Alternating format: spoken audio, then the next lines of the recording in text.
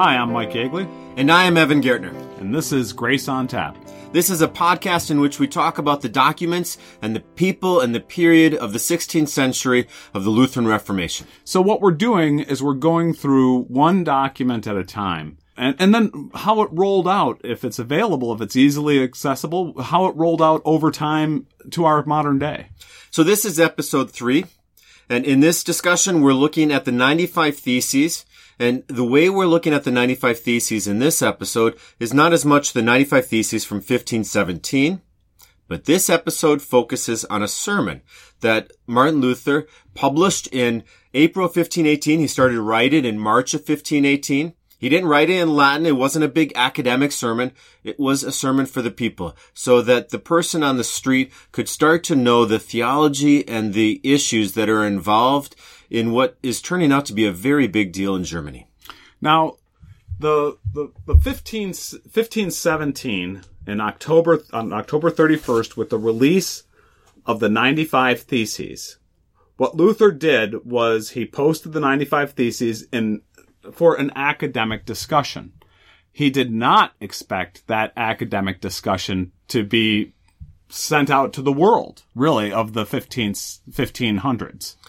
And while it was an academic discussion, I think, though, that Martin Luther understood that it had a pastoral need for it to be spoken. That he was thinking about the people in Wittenberg and in Saxony that were buying indulgences and counting on these things that they're buying to replace the work of Christ. And he's like, we need to talk about this. Absolutely. He was very concerned about the pastoral component of it. But the specific 95 Theses, if you take the time to go through and read those 95 Theses, and you don't have to read through all 95, just pick it up and look at it, and you'll see that it is really not in a format that is very accessible. It's just a bunch of sentences, a bunch of positions that he's putting out there that he's willing to discuss and defend. And this was the character of a university setting. Statements would be made, and then there would be supporting arguments underneath that statement. And in the University of Wittenberg, the general practice was a professor to write a set of theses, and then one of his students would be challenged with supporting, and maybe even other students would be challenged with pushing against that. And that experience of having conversation and debate pushed the people towards a refinement of their ideas. So the 95 Theses are a series of sentences that then would be talked about. Now, in this episode, to help us kind of have some focus in our conversation, we're also just sitting around a table. We have some ideas, we have some supporting sentences, and most important, we're sharing in some time together. We have, what is our beer today, Mike? Today is Founders Brewing Company's All-Day IPA Session Ale. So this is appropriate. It's a session we're having, I guess, a session ale. And the title of the beer is a session ale. You could have it for a whole session. All-Day IPA. Hopefully it's not feeling like it's going to be an all-day discussion, but we'll just have a quick session here and enjoy it. Now, this is one of my favorite beers, actually. This is one of my go-tos. I love the citrus flavor of it. Prost. Prost. And Founders have really found, with this beer, just an incredible marketplace. Oh, it's a really good beer. It's a just unique flavor. Solid beer. And it's in a can.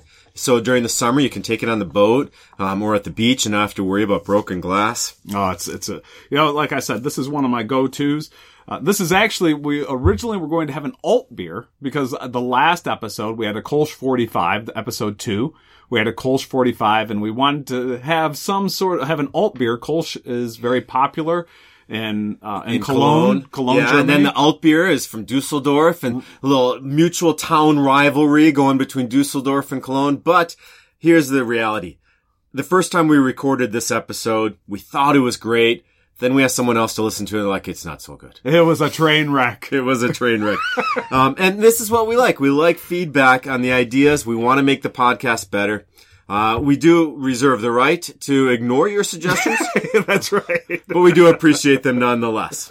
So, please feel free. Send us those emails. We would love to hear from you. We'd love to hear what you think. And this is a work in progress. We're willing to change it. We're willing to tweak it a little bit. with any ideas that are out there. So this, just to review where we are so far. The 95 Theses, written to address the concerns of the peasants in Saxony who are traveling outside of the electoral Saxony to buy these indulgences that Tetzel is selling. The indulgences are being sold to support and pay back the debt that Albrecht of Mainz has. When he purchased the right to be the Archbishop of Mainz, it created an incredible amount of debt. He was given permission to pay back this debt by selling indulgences.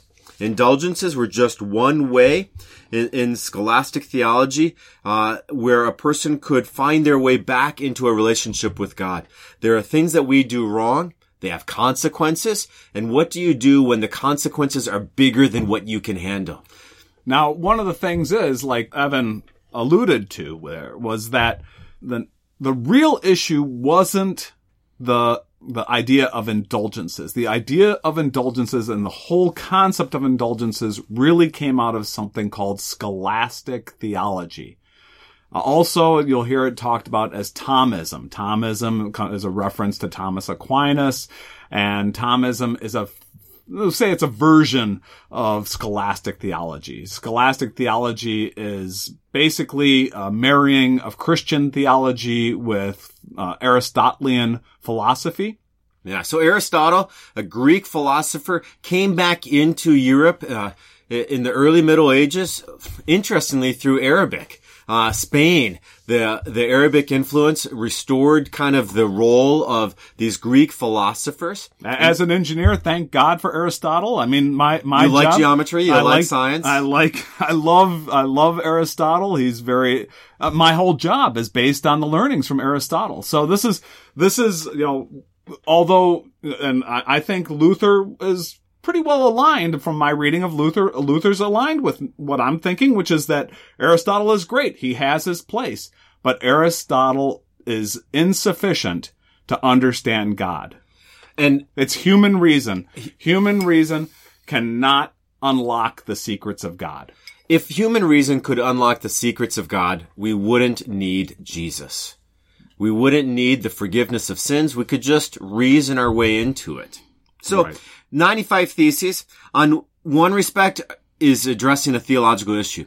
But I think that it took off. It was like an amazing spread of ideas and hope in Europe because people understood the concrete issue that the 95 Theses was addressing. And that is, how do you know that you are saved? Now, the interesting thing is that Luther had a broadside against scholastic theology in September of 2017. Not 2017.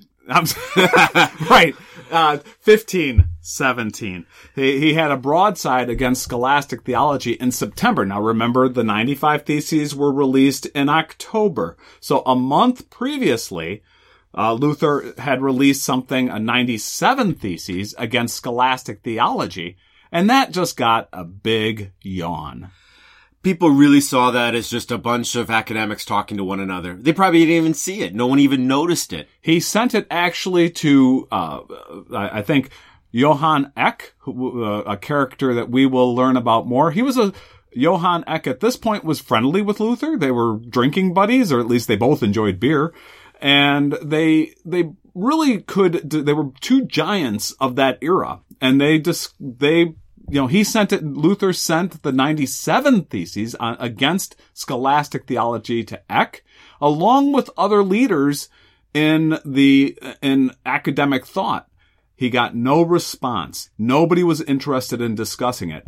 But when Luther released the 95 Theses a little bit more than a month later, wow, he got a real response, because now he was talking about where the rubber hits the road. I wonder if some of it was that scholastic theology, those 97 Theses, was about ideas, while the 95 Theses also touched the wallet. Yeah. And I wonder if there is going to be more people that listen when they realize that it may change how they spend their money. That's a real, we don't want to say what is not there. We want to sort of stick to what's in the writings of the period. And so we want to be careful here, but you can't help but be suspicious of the motives of some of the people when just a little bit more than a month earlier, really a more precise attack on scholastic theology was sent out there, and it got no response.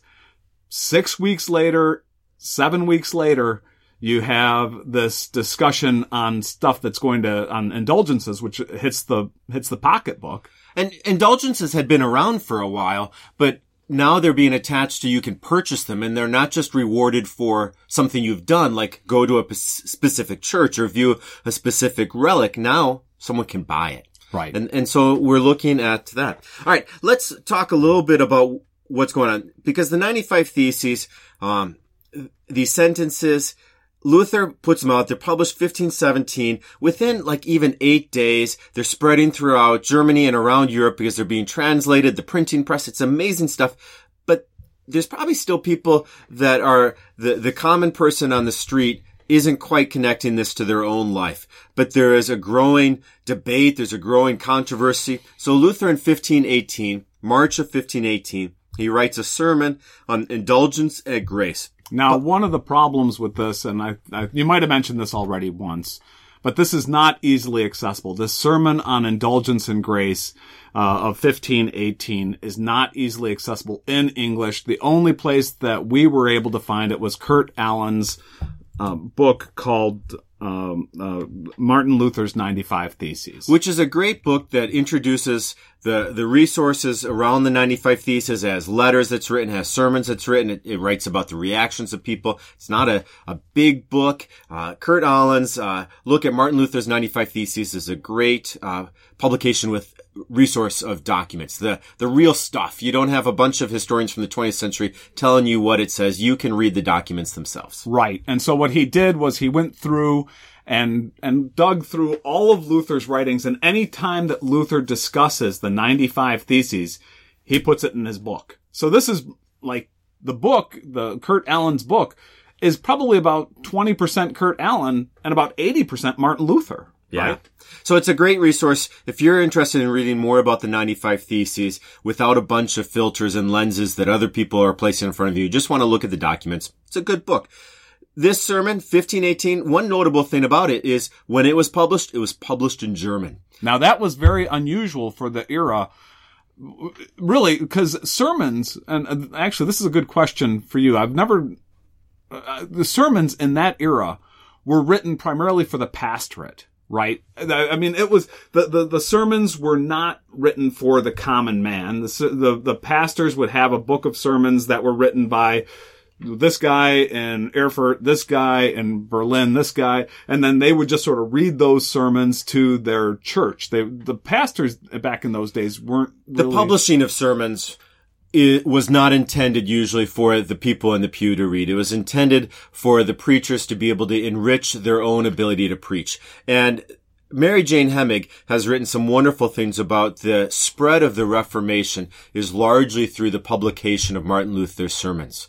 And as Martin Luther's sermons were placed in the hands of preachers, and preachers found the ability to preach both law and gospel, Reformation spread further than what Martin Luther as a person could spread. His words spread it. And it wasn't because people read large academic books he wrote.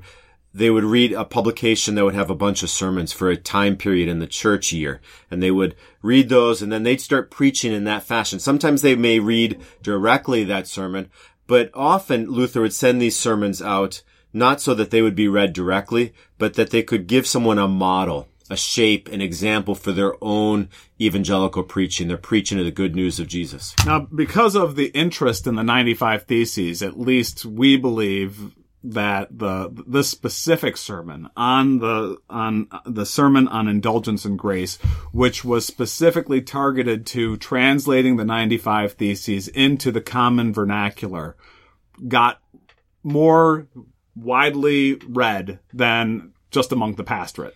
And so instead of being written in Latin, which was kind of that academic language of the community of Europe, it was written in German. And the intention that Martin Luther had was to essentially bypass the filters that Catholic churches might be placing to the people in the pew, and to just get the message right to them. Instead of trusting the media to say what the 95 Theses are about, Luther is getting it right in the hands of the people.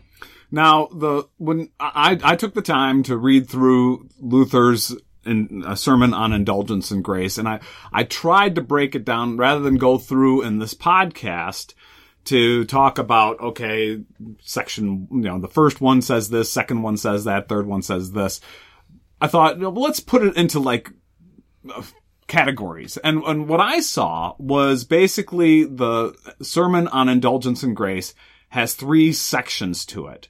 The first section seems to be really a discussion on the history of indulgences. Right. It's sort of, it's a review of what the scholastic penance. He talks about contrition. He talks about confession. He talks about satisfaction. And then he talks about how indulgences grew from a good work in themselves as where you could purchase a good work that was going to do you some benefit in the afterlife or even in this temporal world. So there was this discussion on the history. The first 5, I think, really seemed to be more of a discussion for the common people on indulgences themselves. I see those first 5 major statements that he makes as prelude. Yeah. As kind of the montage of how did we get to this point so far. That we have a system where a person can be sorrowful for their sin, confess their sin, and then be given works of satisfaction to do to demonstrate the genuineness of their contrition. That word contrition just means sorrow for sin, that sadness we have that we've sinned. An indulgence was given so that a person could find a relief from their satisfaction. An indulgence wasn't supposed to make a difference with your contrition or your confession, but just if the satisfaction that you are given to demonstrate the genuineness of your sorrowfulness could be, if that was just too much, if the satisfaction you were given was too great, this would help ease the burden. Now, one of the things that was unique about this whole era really came about within, I think, roughly within the 100 years of Luther, prior to Luther. There was this introduction of the idea of attrition. And actually, I think the idea of attrition versus contrition is valuable even today in our discussions on penance, on what it means to be sorry for our sin. Yeah, one thing is to be sorry that I'm a sinner, and one is afraid of God. Right. And so contrition is to be sorry that you are a sinner out of love for God. That, God has done all these great things for us, and we have betrayed him by sin, through sin. And then attrition is when we look at, oh, gee, God's going to get me. I'm going to get hit with a thunderbolt. The fires of hell are lapping at my feet. That kind of thing. That is attrition. And at one time, the whole idea of Roman Catholic theology prior to the separation of these, they really did try to encourage, at least what I've read from Luther, is they tried to encourage contrition. But there was this change where they introduced the idea of attrition, where out of fear of God, out of fear of retribution, and that was now okay. And that changes the emphasis of preaching. If no longer confession comes out of a love for God, but out of a fear for God, then I may not talk about how much God loves you. I will focus more on how much judgment God is bringing against you and just make you so incredibly fearful of God that you have nothing to do but confess your sins. And this is one of the big things that Luther, as I read through Luther, and he seems very interested in bringing contrition back to the forefront. He cares about people. He cares about the people. And he wants them to know God through the love of God. Right. Now, one difference you talk about is saying I'm sorry because I love God, And he even moves that further and saying you're sorry because you know God loves you. And that's even more of a move that he's going to make. That's correct. So we've got this discussion at the beginning. The prelude in this sermon is about just a summary of penance, how you are sorry for your sins, you confess your sins, and you receive satisfaction. But then it moves further into a discussion of the role of suffering in penance. And that's what we started to talk about is my suffering that's due to sin, will it draw me towards God? Or does the suffering I experience exhibit God's anger and wrath? And how does the law help me understand what God wants from me? You know, one of the great quotes I liked from the sermon on indulgence and grace was where Luther says, "For indulgence is nothing else, cannot be anything else, than a release from good works and wholesome suffering, which men should rather welcome than avoid." So I think there he really captures his concern with when we, and this we'll get into more with the Heidelberg Disputation, this idea of contrition and suffering and the meaning of suffering and all of that is, it's under the surface now. It's captured in this sentence. But with the Heidelberg Disputation, we really dive into this idea of suffering. And what he sees here is that what the whole idea of indulgences is trying to sidestep the we'll call it quote unquote righteous suffering, the wholesome suffering. He uses the term wholesome suffering, which is very, very foreign to at least my 21st century years. So Mike, if you want to avoid suffering in 16th century, before the Reformation takes place, we're 1517, 1518, and you want to avoid suffering, how do you do that? I avoid the plague. You avoid the plague. Yeah, you leave town. What's another way you avoid suffering? More seriously, what I would do is, I think the whole idea here is to avoid suffering. Pull out my wallet, buy an indulgence. If God is the core, if the wrath of God is the source of my suffering, right? Mm-hmm. I'm going to pull out my wallet. I'm going to pay off the big man, buy an indulgence. And then life should get easier. And then I'm good. Of course, now if I pay off the big man, I buy that indulgence and I'm expecting my suffering to go away. And tomorrow is as hard as yesterday. Maybe I need to buy another one. Maybe I need to buy another one. I didn't buy enough, or I didn't buy with a genuine heart. Now this whole question of how do I get out from under suffering?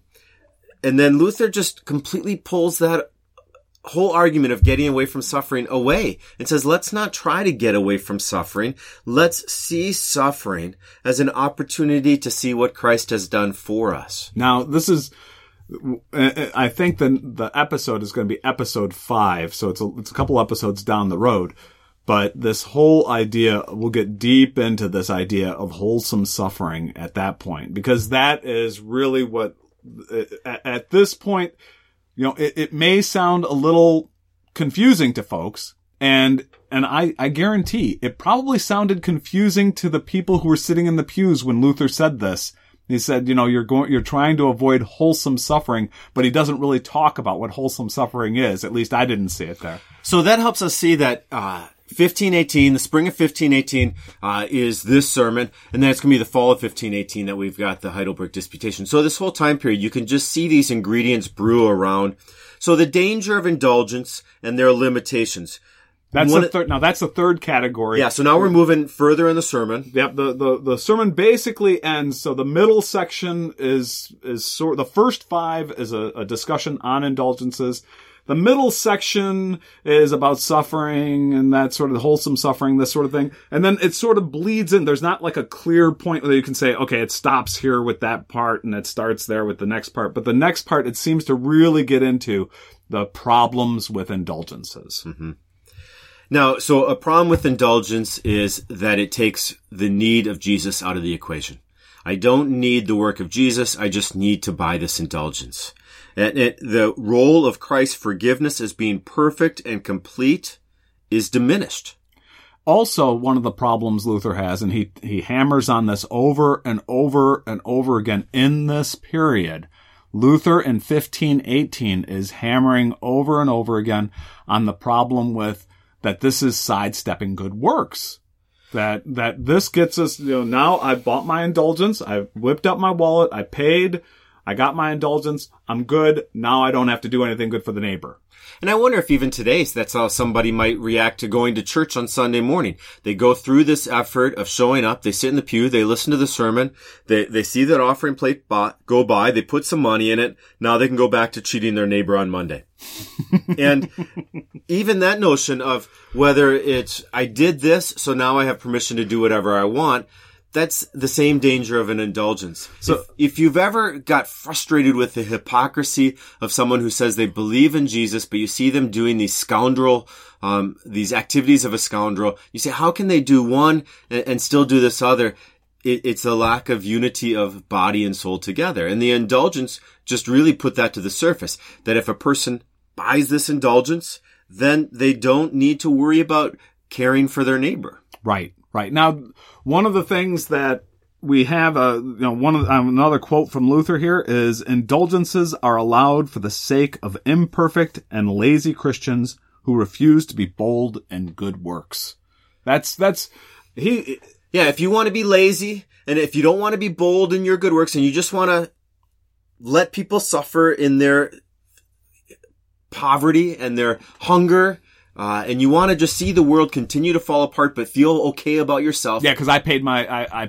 I paid off. And it really is almost like a bribe. That's what the picture Luther is painting here of indulgences. And what he saw, I shouldn't say the picture he's painting. It's really the way he saw indulgences working with his congregation. As a pastor, watching the way his congregation treated indulgences, he saw that they were treating indulgences like bribing God. Now, to contrast an indulgence with the what he would hope would happen with the love of Jesus, let's set up what happens. You buy an indulgence and you are released from an obligation to do good works, and you can know that you can just continue living the way you were because your eternity is paid for because you have this indulgence. Right. That's bad. That's bad. That's bad. Now, what Jesus offers us instead is that I love you and I care for you. And I know you are a sinner and I know you've done wrong, but trust not in your own works, but trust in my righteousness. And as I hear that promise of the love of Jesus, I now am inspired to go and love others. Now, I want to be fair to the 16th century, 1500s Catholic Church. And this is one of the, as Lutherans, yes, it's very, we have a tough time with this, but I recognize, and I think Evan's with me here, that we recognize that there are non-Lutherans listening. There are Catholics listening to this. And we want to be fair in the whole idea of indulgences and what they're trying to do with these indulgences. So there's a positive way to maybe look at an indulgence, and that is to help give direction to someone who is seeking, what good work should I do? We're not talking about the indulgences that you can buy. I mean, there's just a complete corruption with an indulgence when you can purchase it. But indulgences that were given because a person had visited the poor or said prayers for someone or had done acts of mercy for another. You receive an indulgence in response for the good works that you did. You could see a positive way of viewing those indulgences. It's like an assurance. It's like, that's the way. And as we go forward with this, what we're going to see is that the Catholic Church, the people who are arguing on the side of the Catholic Church, they're going to be looking at it like this is a good thing. It is encouraging good works. It's a guide for what good works. If you want to know what good works to do, look at which works have an indulgence attached to them. And those are pretty good works to do. But obviously, Luther had a problem with that view of things. We have a problem with that view of things. But we try to look at the positive side, put the best construction on it. Well, and also one of the things that's, I think, really important in this discussion, in any discussion, is to not create straw men, to not create this, when I say a straw man, for those of you who, that might be a term that's old, but the idea of a straw man is you create something that doesn't exist and then you tear it apart. And then you never really talk about the real issue that is confronting people. You talk about this pretend thing and then make it sound like you won your argument because you tore down this pretend thing. Right. And we don't want to do that. There are real issues that Luther was addressing, and specifically scholastic theology. And to focus too much, and Luther spends a lot of time trying to not focus too much on indulgences. He tries continually to move past indulgences into the bigger issues that the Roman Catholic Church of the 1500s had really pretty quickly with the Heidelberg Disputation. And so that's something that, there are real issues that need to be discussed, and it doesn't make sense to create straw men that we're going to tear apart at this point. So let's place the indulgence back into the flow of how someone knew that their sins were forgiven. So scholastic theology had 3 parts to confession and absolution, that sacrament of penance. The first one was you're sorry for your sins. Contrition. The second one is you confess what you have done to a priest. It has to be verbal. You have to physically say it to a priest. So confession is a physical saying what you've done wrong to a priest. And the third part was to receive from the priest an assignment, works of satisfaction. And the works of satisfaction were given to you so that you could show the earnestness, the genuineness, the reality that this confession is not just something you're doing as a show, but you really mean it. Now, indulgences were meant to bring relief from the onerous amounts of satisfaction that a person would have to do. I mean, consider that the works of satisfaction someone would be given to do were greater than what they could do in a lifetime. And when they were greater what you could do in a lifetime, you'd have to do them in purgatory. And so indulgences would help bring relief, not just from tomorrow, but from the pains and sufferings you might experience for a long time in purgatory. Or maybe not just you, but you could buy them from someone else who you think might be suffering. Now, this is getting into, and you can see, hopefully you're beginning to see how scholastic theology, using logic, human logic, to use human logic to unlock the secrets of God, what they did was they came up with these ideas on, okay, if you lied to your neighbor, if you had adultery, then you've got to do A, B, C, D, E, F, G, H, Y. And it went on and on. And there were these are acts of satisfaction, these things that you had to do. And you could see how what scholastic theology did was it created an incredible burden on the individual. And now, there was still a place for Christ. They would say that Christ would take care of your eternal punishment, but this was the temporal punishment. Right. And this contrast of that your eternal life is secure by Christ, but there is, in this world, a punishment you still have to do. There's a consequence. So here's something that Luther said in his sermon. It's the 13th point he makes. He said, "It is a grievous error for anyone to think that he can make satisfaction for his own sins. God always forgives them out of his priceless grace and demands nothing more than a good life thereafter."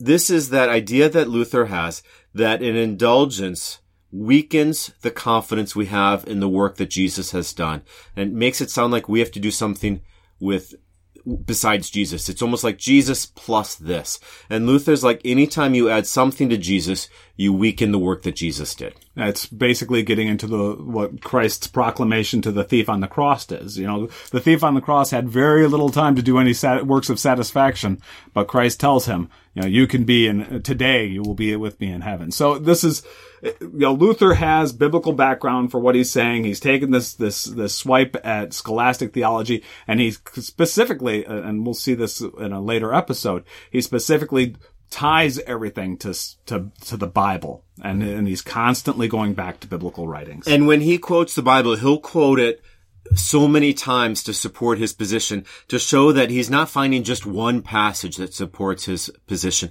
but that the entirety of Scripture is pointing to the work of Jesus as sufficient for the forgiveness of our sins. Go on. One of the things that I thought was really interesting as I've dug into the history of the Reformation was some of Luther's greatest adversaries would say, I don't want to be too hard on Luther because I might be going against God himself. because Luther grounds everything he says in the Bible. And I want to be very, very careful here. So there was a recognition, and this is, as Luther says, this goes on, is that one man standing with the Word of God can overcome even the Pope. But this is, maybe I'm getting ahead of the story, but this is the beginning of it, where he really does ground everything he says in the Bible, and it rolls out over time. Well, let's look at some of the effects that happened with the 95 Theses now. So Tetzel was the guy that was selling the 95 Theses, and there is, not much dispute. He probably exaggerated too much what he was doing with indulgences, to the point that even people who would like to defend indulgences became uncomfortable with what Tetzel was offering. Now, one of the things that's sort of interesting, I did some research on the Catholic view on Tetzel to try and understand where they are. And they said, yeah, he overstepped on the idea of indulgences and the power of indulgences in purgatory, but quote unquote, there's no record, or there's no data that says that he overstepped anywhere else. And they basically say that all the things that Luther brings up really never happened. Now, Luther, what's interesting here is that what Luther does is he never says that, he doesn't say that Tetzel said this. He says that whatever Tetzel said, nobody really knows because nobody really recorded it word for word. But he says, all I know is I've got lots of congregants coming back and they're telling me what they heard. And that's really, in my mind, just as damning. Mm-hmm. I mean, it's possible for us to speak the truth, but in such a way that we're very misleading, and the people who hear something completely different than what we said. And it's, at the very least, that's what Tetzel was doing. We do have to be conscious. I could have I could have a great ability to defend whatever I say and say great things about what I've said, and they're just awesome things that I've said. But I always have to consider, what did people hear? And that's the danger with Tetzel. Maybe he can defend himself, but I don't think he can defend what people were hearing because of how people were coming back to Wittenberg. Let's talk about some more things that happened with Tetzel. Tetzel was attacked by Karl von Melitz in January 1519, and that attack, it broke his spirit. Luther wrote to Tetzel to try to console him, say that the agitation was not that of Tetzel's creation, but that the child had an entirely different father. The conflict that is going on in the church that is starting to bring fracture to the church. Luther wants to say, Tetzel, this isn't your fault. This fracture that is happening in the church has a different father than you. And that father is scholastic theology. That is where Luther has his sights. He doesn't say it, but it's pretty easy to see. That's what Luther is saying, is that all Tetzel was doing was really functioning according to the mores of scholastic theology. And Luther is saying, you are a small bit player in this thing. The big problem is scholastic theology. And don't feel too bad about that. So we hope you enjoyed this episode. I'm not sure if the second take on this episode is that much different than the first. I think it was. I think the first one was a total train wreck, and I'm hoping this is hopefully a little less than a car wreck, but we'll go with it. I hope this turned out better. So let's say thanks to our sound guy, Josh. We appreciate Josh and the magic he works with our interruptions and our faults. We also give thanks to St. Paul Lutheran Church, and the support of that congregation that provides, both me as a pastor and to Mike, that we know that any engagement we're doing in theology, we're doing in the context of a community of people who care for us and support us, and together we're reading God's Word and seeing where it leads us. I also want to recognize once again, Kurt Allen's Martin Luther's 95 Theses. Excellent book. Really got a lot out of that. Just to read Luther's actual words was very helpful. And Luther writes in very clear ways. And also in that, there's a lot of discussion from the Table Talk. Table Talk is where students of Luther, friends of Luther, write down what he says and record it when they're sitting around having beer. I found the different letters and things like that to really help bring some life to the 95 Theses. If you've had opportunity to read the 95 Theses and you got through all 95 and understood what each one was saying just by the 95 Theses, not looking at the Sermon on Indulgence or Grace and not looking at the explanations of the 95 Theses. You're a better man than me. Better than me as well. I so appreciated the letters that just gave a human character to things. You can contact us, and we want this. We want feedback. graceontap.podcast@gmail.com. Or you can catch us at the website, graceontap-podcast.com. Have a great day. Prost. Prost.